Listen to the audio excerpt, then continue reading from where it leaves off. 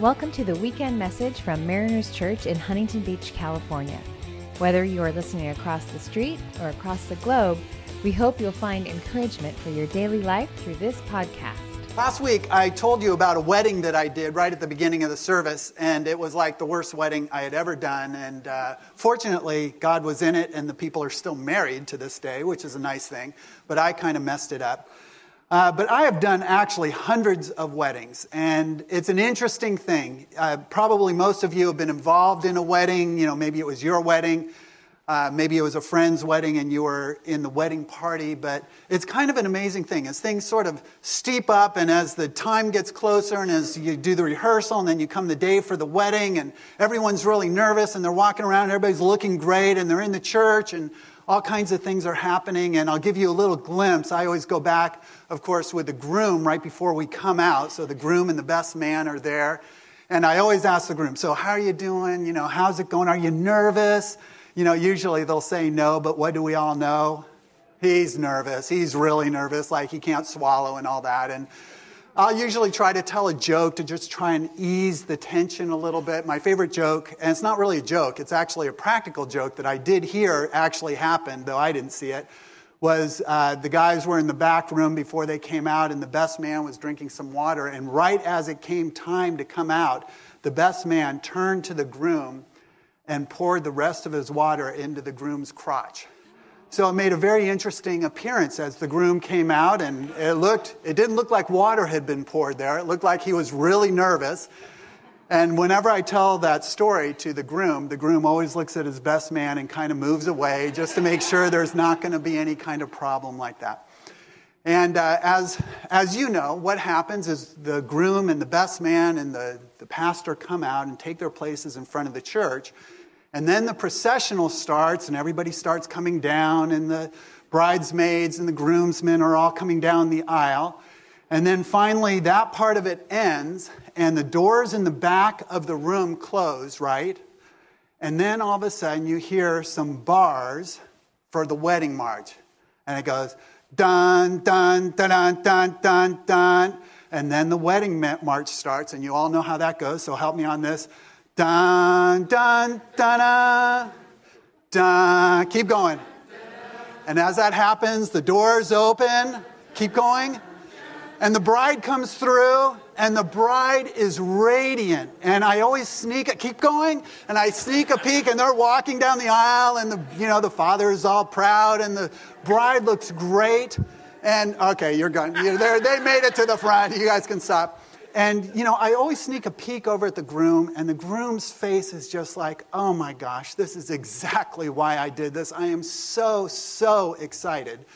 Because we all know the truth that there is nothing more beautiful than a bride, right? There's nothing more beautiful. I've never, ever been in a wedding where the bride wasn't just radiant and beautiful. And I have a picture here of a bride. And unfortunately for this bride, our editor cut off the top of her head. But she does have a pretty top of the head as well. And, here's a couple of things. Let me just analyze a little bit the bride.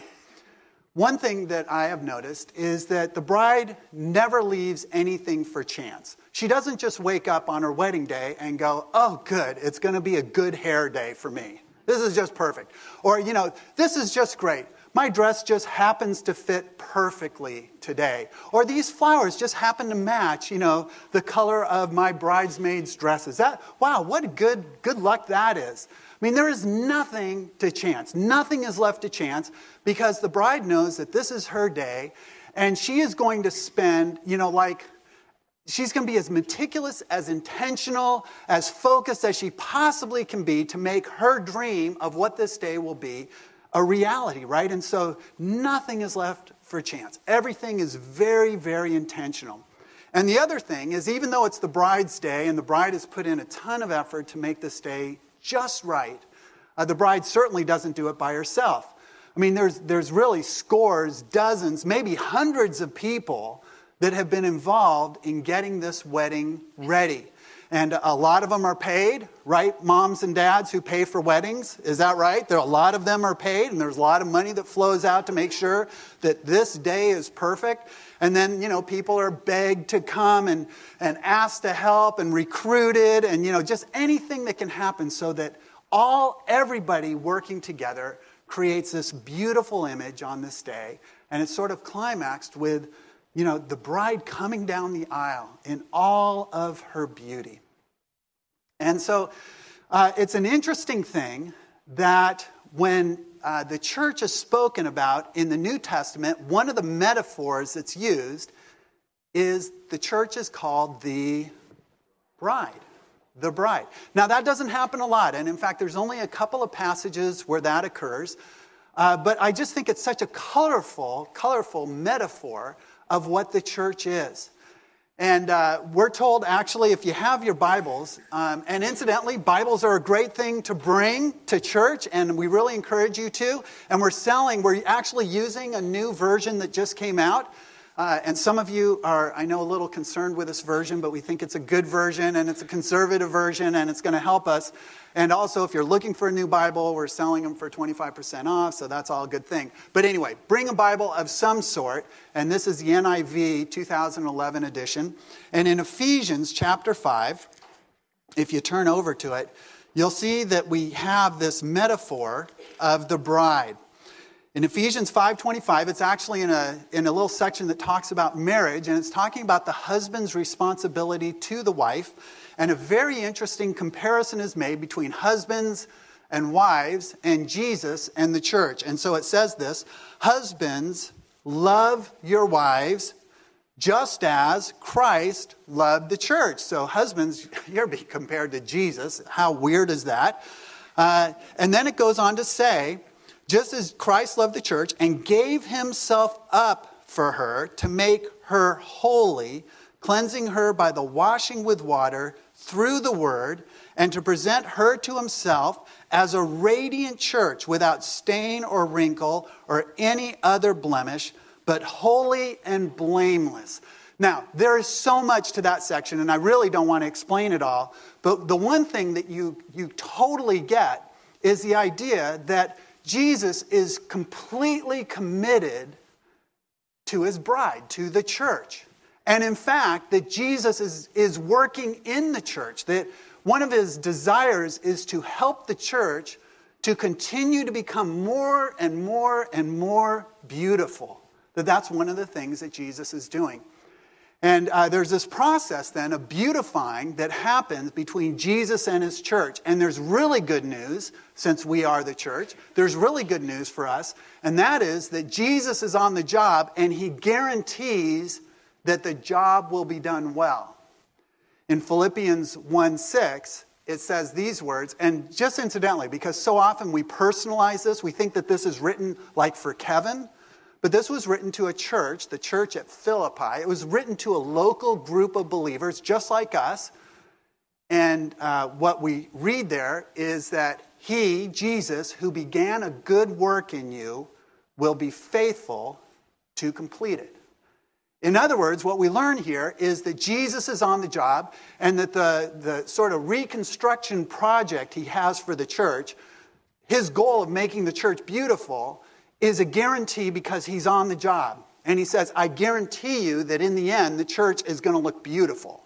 The church is going to be exactly what the church was designed to be. And so that's a wonderful thing. But here's the thing that we need to know is even though Jesus is on the job, even though that he's going to do that, the reality is we are part of that process too. That it isn't just Jesus doing it and we can sit back and act any way that we want to act or carry on any way we want to carry on.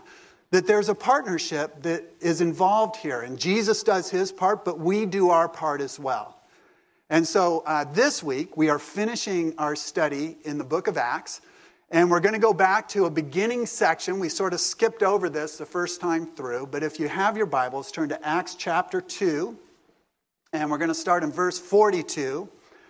And this is a very interesting section of the book of Acts because the church has just started. In fact, if you read through the first part of chapter 2, Peter gives this incredible message to all these people that are gathered in Jerusalem.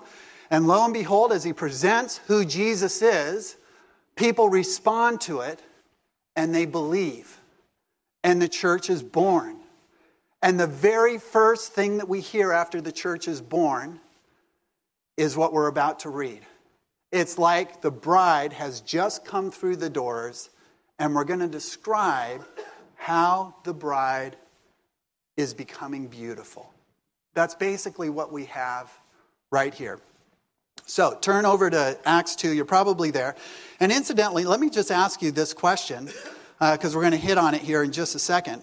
What does church literally mean? We've talked about that every week, so I'm sort of hoping that we can get that. What does church mean? It means gathering. Oh, you guys are so good. Yes, it means gathering, okay? So one of the things you need to understand is the church is not this facility.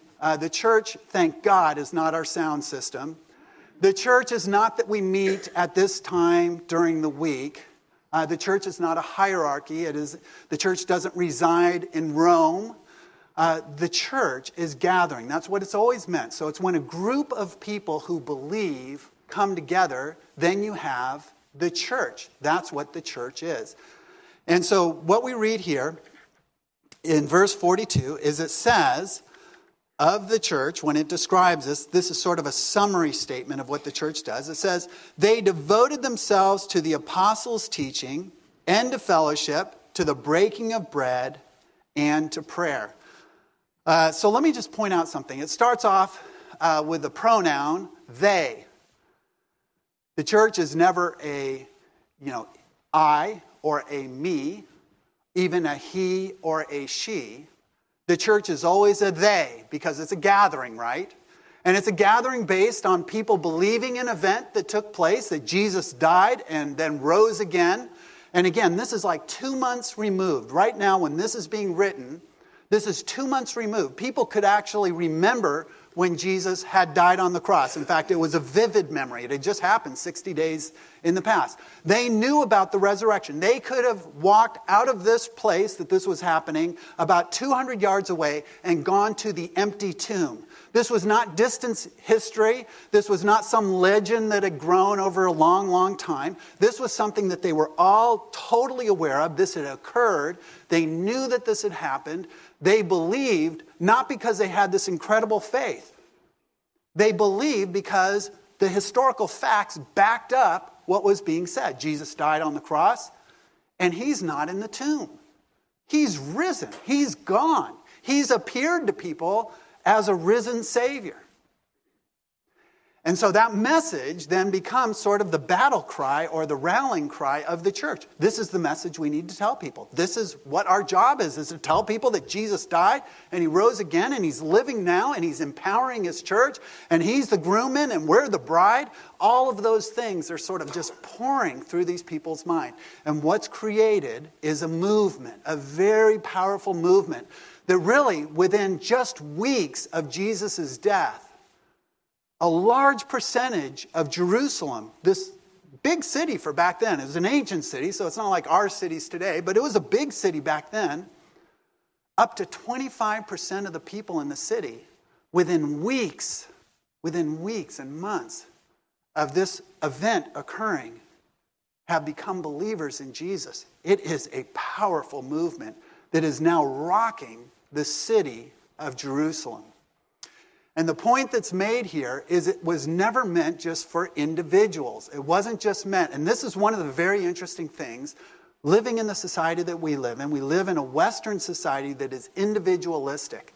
And so often when we read the Bible, so often when we go to church, our thought is always about, well, how does this impact me?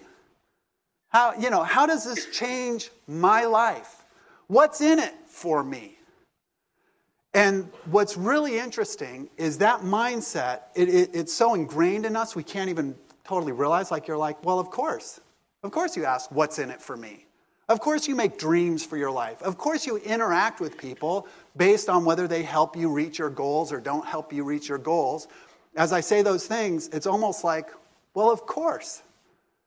But the reality is, this is a mindset that was not present in this day.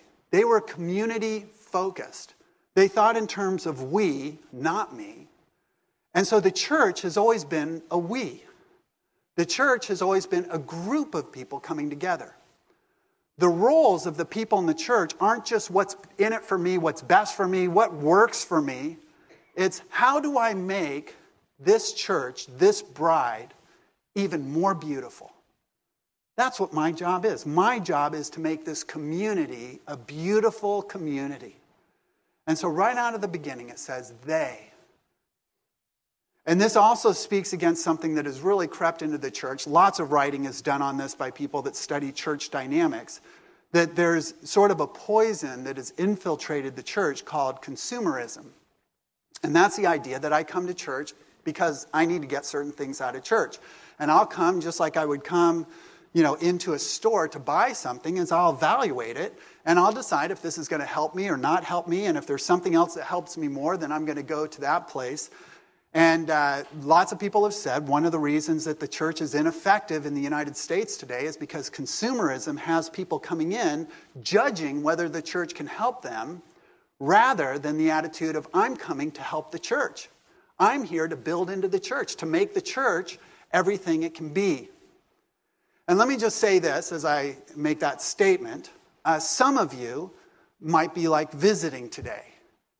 And you're thinking, well, is that guy telling me that I need to commit to this church before I even know anything about it, before I evaluate if this is a good fit for me? And the answer is no, I'm not asking you to do that. Because I think there is a time where you come and you evaluate, is this the gathering that God wants me to be in? And maybe you're not even a Christian. You just are in here and you're checking out Christianity. It is totally fine for you to sit here and think, is this going to help me? That's very natural. But the point is that after a period of time, then it's time to say, listen, this isn't all about me anymore. This is about making the church beautiful, about making this gathering everything that it can be. And that's the shift that we need to make. Does that make sense? Okay, you on board with that? All right, okay, I'm glad, because, you're like, okay, this guy's out to lunch. All right, well, then there's the second word in that sense, and don't worry, we're not going to go this slow through the whole passage, because we'll be here till midnight. But let me just tell you the same, devoted. Now, devoted is an interesting word, because devoted is not a go-with-the-flow kind of word. It's not a whatever kind of word. It's not, well, I'm sure we'll all work out kind of word. It's not a just, sort of I'll drift into it kind of word. Devoted means intention. Just like the bride is very intentional about her wedding day, very intentional about the impression she's going to make when she walks down the aisle. Nothing is left to chance. That's this word, totally devoted. The idea is the church doesn't drift toward becoming beautiful. It's very intentional in how it does it. It takes effort. It takes work. It takes sort of attention to details. It takes persistence. It means continuing on, sort of dogged determination. That's what this word means, devoted. And then we get a list of some things that they were devoted to. And again, this is kind of a summary statement. And then in the rest of this section, it's going to fill it in a little bit. But they're dedicated or devoted to the apostles' teaching. Now, let me ask you, back then, did they challenge and encourage their people to do personal Bible study? How many people would say, yes, they probably did? Don't raise your hand. That's the wrong answer. How many of you would say, no, they didn't? Raise your hand. Okay, you're all right. You're geniuses. And you know why? Because there was no Bible. There was no personal Bible study because there was no Bible. New Testament had not been written. There was one way that they got to hear the teachings of Jesus, and that was what way? The apostles taught them. The apostles had hung out with Jesus for 3 years. They'd heard his messages, his lessons, his teachings, and they taught people what they knew. And this also meant that people that were sort of like, well, I sort of want to follow Jesus, but I think I'll move away from Jerusalem, that would be a real challenge. Because it's like you couldn't get the teachings anywhere else. They didn't have them yet on the web. There was no iPod kind of thing. Couldn't tune in to channel 40 or whatever the religious channeling is here. They couldn't do that. And so you actually had to go to the temple every day and listen to the apostles teach. It was the only way to get the message of Jesus. And so they dedicated themselves to the apostles' teaching. And again, there was a communal aspect to this. You couldn't do it by yourself. You had to do it with others. There had to be other people there. And not only did they do it in the temple when they would listen to the apostles teach, and incidentally, they taught really a long time, way more than 40 minutes. Yeah, and so that's what I sort of want to move toward here. But no, I won't do that. But, they would teach all day because people were just like, we've got to get this information. We have no other way of doing it. And then they'd also meet in homes and they'd talk about what the apostles had taught that day. And so they would discuss, well, what do you think about what Peter said here, or what John was saying here, or Andrew, or whatever the thing is. And so there was sort of this ongoing dialogue, but it was always in community. It was together in community. And this is not to say that individual Bible study is bad. In fact, it's not bad at all. It's a great thing to do. But God's word is meant also to be ingested in community as you interact with people, as you hear what they have to say, and you push against it, and they push against you, and they say, I think you've got that in your head, but I don't think you're living it out. And it's like, whoa, who told you that you could say that to me? And there's sort of this dynamic of this word is becoming living and powerful in my life because the community drives it home. And that was a dynamic that was happening here in the church. It's interesting, since I've come to Mariners, for years and years and years and years, I have always prepared my lessons just by myself. I mean, I'm in my study and I put them together and don't ever run them really past anyone. I hope that they're good. Sometimes I'll get some feedback afterwards, but it's pretty much a solo effort. And one of the things that's happened as I've moved here is I've come onto a teaching team. And generally, for this series, this is a series just for our church, but generally, all of Mariners Church, all the campuses teach the same thing. And the teaching team means I come in and there's a lot of interaction during the week about what we're going to teach. So whether it's with Kenton, the senior pastor at Mariners, or Mike Erie, who's the pastor down in Mission Viejo, or Jeff McGuire, who's the pastor of a new startup thing that we're doing on Sunday nights, whatever's going on, we're all talking about this, and I've found I am learning so much more. This is so much better than doing it by myself. And so that's one of the things. They dedicated themselves to the apostles' teaching. And then it says, and to fellowship. Now, what comes into your mind when you think of the word fellowship? Now, I have come just from the South. And in the South, there are churches there. There's a huge denomination that is very powerful in the South, and that is the Southern Baptists, right? And the Southern Baptists all have a requirement in their facilities, on their campus. They must have a fellowship hall, right? Because where else can you go and get punch and cookies after the service than in the fellowship hall? And so fellowship, one thing, is a real churchy term. I mean, nobody uses fellowship. I mean, like Fellowship of the Rings maybe. But, in general, we don't use fellowship that much. And fellowship usually has this really sort of watered down connotation of, punch and cookies in the fellowship hall after the service. That is not this word, just so you know. In fact, this word has to do with coming along together side by side with other people to do God's work together, a shared activity of doing God's work. You might, if you were here a couple of weeks ago, we talked about raising the dust together, the idea that God has given us something to do, and when we do it along with the other people in the church, when we use our gifts and we serve, there's a very powerful thing that happens. That is this word, fellowship. It has to do with people coming together and working side by side. And it says they were dedicated to that. They were devoted to working side by side. And then it says, to the breaking of bread. What comes into your mind when in a church I say breaking bread? What does that mean? Communion. It means more than communion here, just so you know.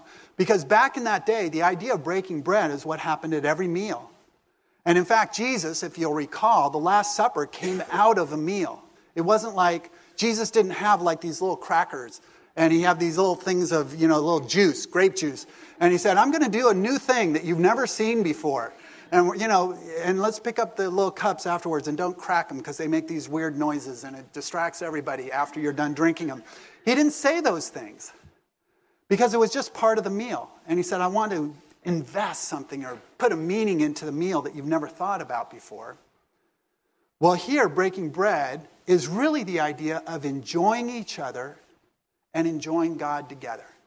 It's hopefully what we do here is when we worship, we're enjoying God together, that we're enjoying each other. That's really the idea here. So fellowship is the idea of serving side by side. Breaking bread means enjoying each other and enjoying God together. And then finally, you have this idea of prayer. And in this case, again, prayer is meant to be a communal effort. Now, of course, there's private prayer, and the New Testament talks about this, but there should also be prayer where we all come together and pray together. And the idea here is when the church functions this way, the church begins to become beautiful, the way that Jesus wants his bride to be. Now, if you skip down, verse 43 says, everyone was filled with awe at the many wonders and signs performed by the apostles. And we looked at this earlier, but in the next chapter, in chapter 3, we actually get a miracle occurring. Peter and John do a miracle just the way that Jesus used to do miracles, and a guy is healed, and there's all kinds of commotion in the temple because of that. And here's the thing that really is kind of an amazing thing, and we don't believe it today. I know we don't, because it's hard for me to believe. God still does miracles and wonders. And the reason so often we don't see it is because we never put ourselves in a place where a miracle is necessary, right? I mean, we're so cautious. And we only go as far as our own strength or our own ingenuity or our own sort of, I could get this done, And we never put ourselves in the place where it's like, oh my gosh, if God doesn't show up, this is going to be a disaster. And God tends to wait and say, I love it when you get in that place. I love it that when the only way this can be solved is that I come in and do something that just is supernatural, just goes beyond what you could do. And so we see coming out of the church that the followers of Jesus are being bold and they're taking risks and God shows up. And then everybody else looks at it and says, whoa, there's something about that group. There's something about that gathering of people. Supernatural things occur. It's awesome. It's even a little fearful. In verse 44, it says, all the believers were together and had everything in common. They sold property and possessions to give to anyone who had need. All right, so let me ask you a question. Do you think believing primarily has to do with what you think about something?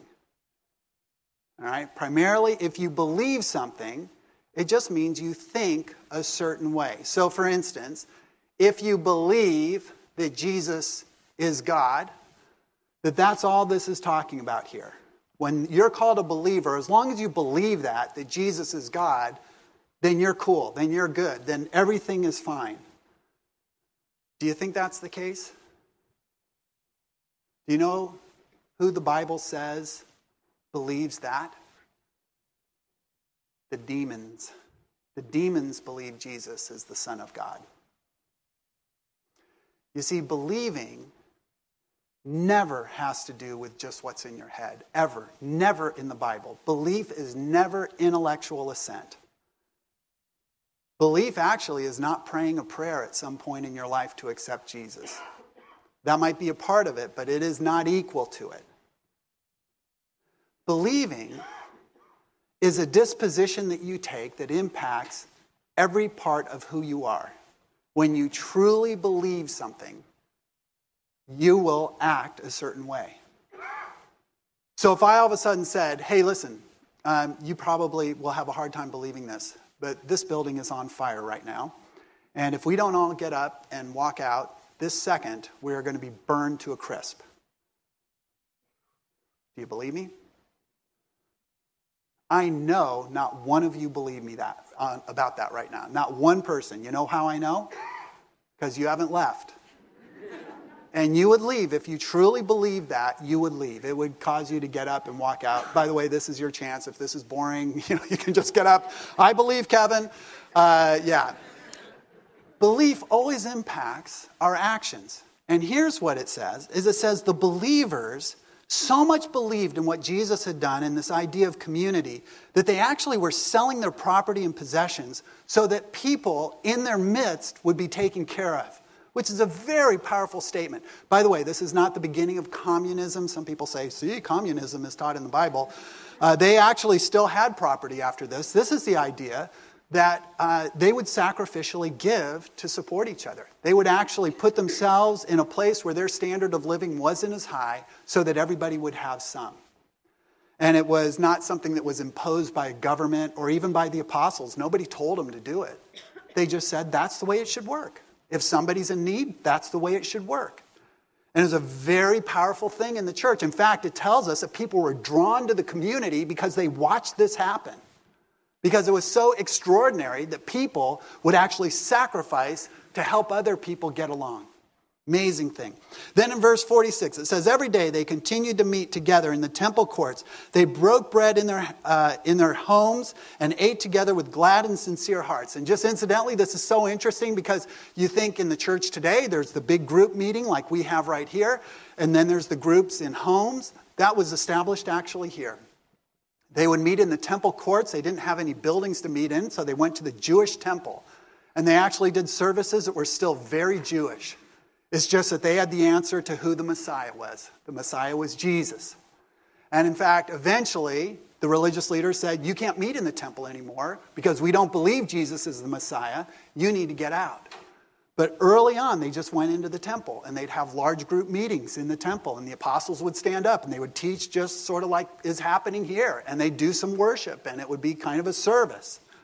But then it says that they went to their homes, and they did things together. They broke bread, so there was a communion element to that, but it was also just enjoying each other's company and enjoying God and praising God and having a great time and having a lot of fun together. All those things are happening in the homes. And then finally it says, praising God and enjoying the favor of all the people. And the Lord added to their number daily those who were being saved.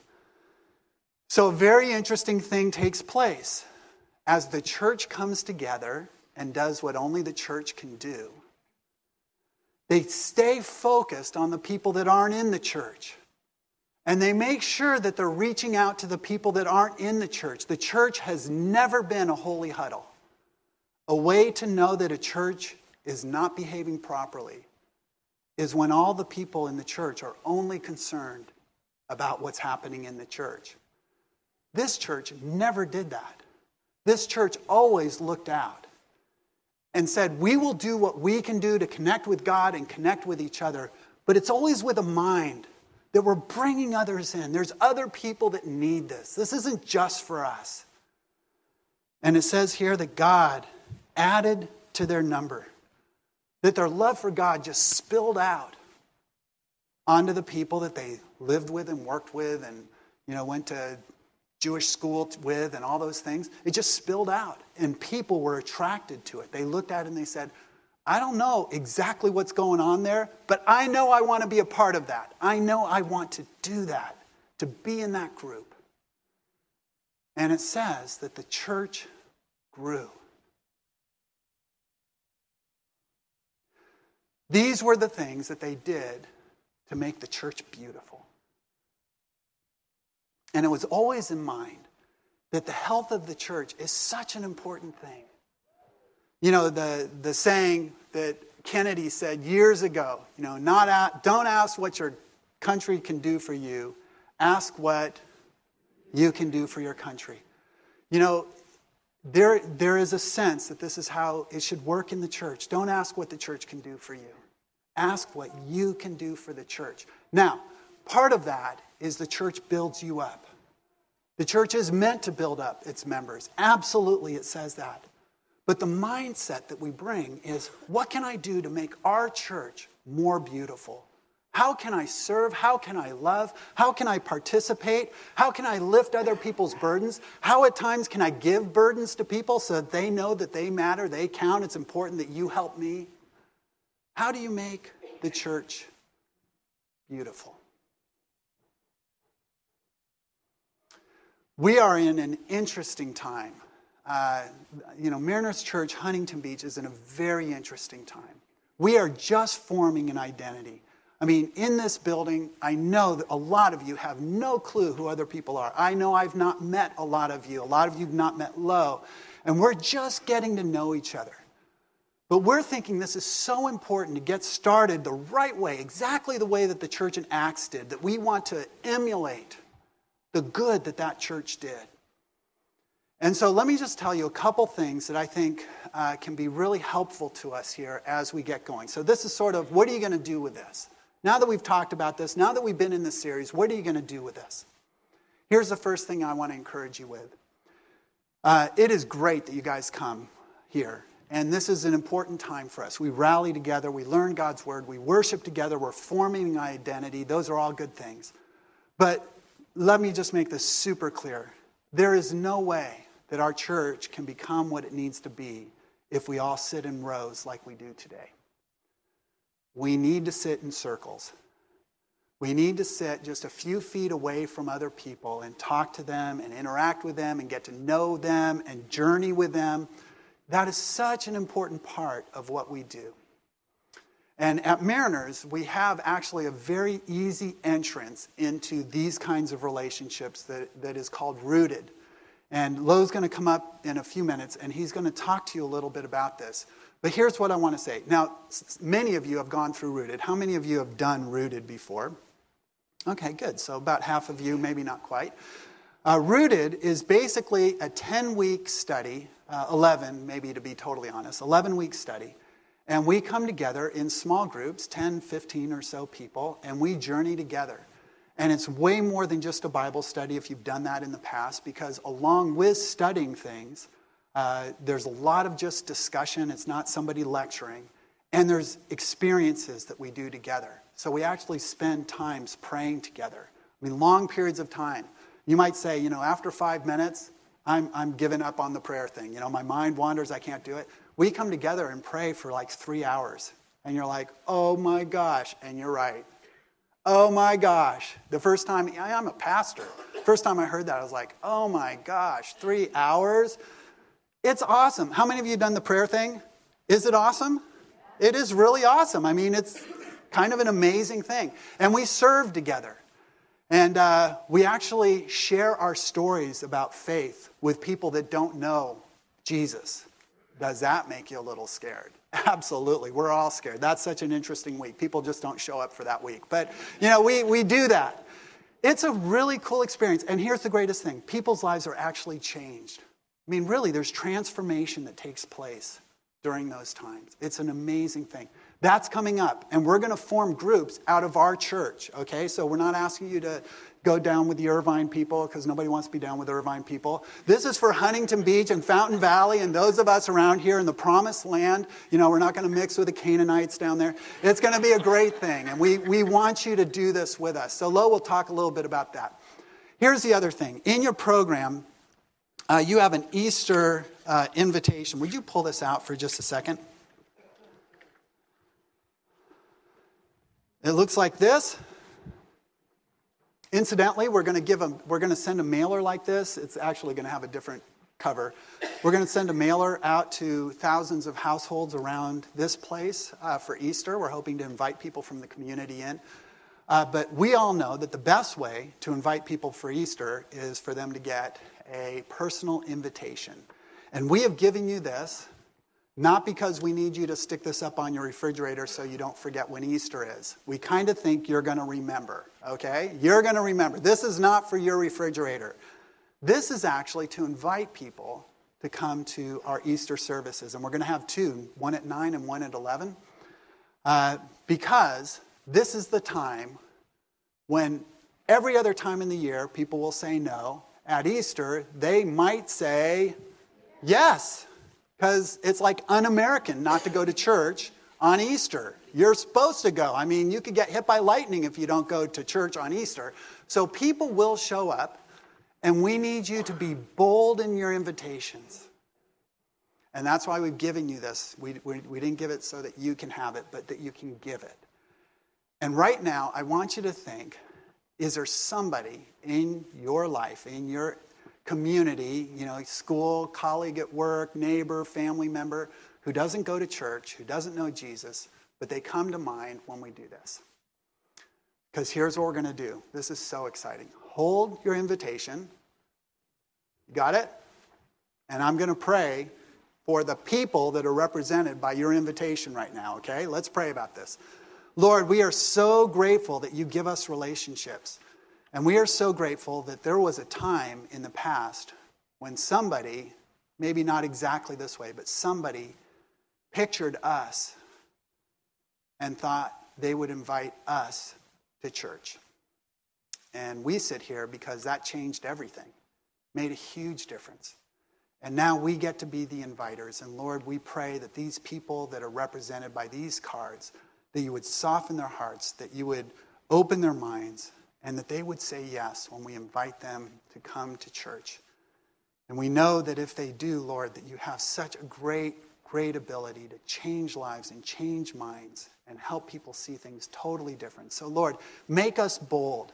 Help us to actually use these things and invite somebody to come. Not to say no for somebody, but to give them the opportunity. And we are grateful for what you'll do. And it's in Jesus' name we pray. Amen. All right.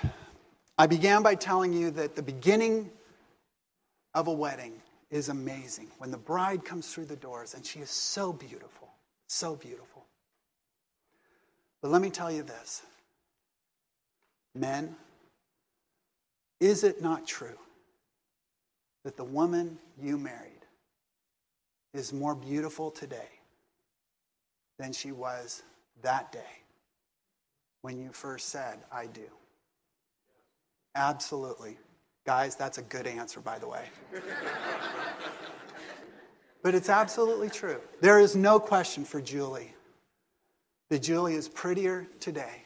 I mean, she's physically prettier today. But her personality has blossomed. She is so much more mature. Her capacity to love is so much greater today than it was 28 years ago when we got married. And do you know that that's exactly how God has designed the church to move, to become more and more and more beautiful? And it's interesting because in Revelation 21, again, I told you this metaphor is not used a lot, but it's used at the end of the book of Revelation. And we read these words. John writing in his Revelation, he says, I saw the holy city. If you're going there, it's verse 2, 21:2. I saw the holy city, the new Jerusalem, coming down out of heaven from God, prepared as a bride, beautifully dressed for her husband. This is the only place that Jesus calls his bride beautiful. And it's because he said, I who began a good work in you will be faithful to complete it. We are becoming more and more beautiful. It's Jesus' way of doing things. We're getting better and better and better. And I'll tell you the secret to why a bride is beautiful. Can we bring up the picture one more time of our bride? What is that bride doing?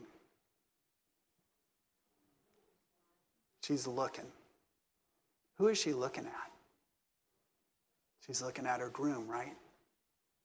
And here it says, as a bride beautifully dressed for her husband. We become beautiful as we gaze at Jesus. As we recognize that that's what this is about. This is about us being united with Jesus. Together, we do it as a team. We come together and do it. And the good news is we will succeed. All of the things that we blow it in now, all the times when our church won't do what our church should do, or we as individuals won't do what we want to do, in the end, we will be beautiful. We'll be exactly designed the way that God intended. And as we gaze on Jesus, Jesus will look on us and say, look at my beautiful bride.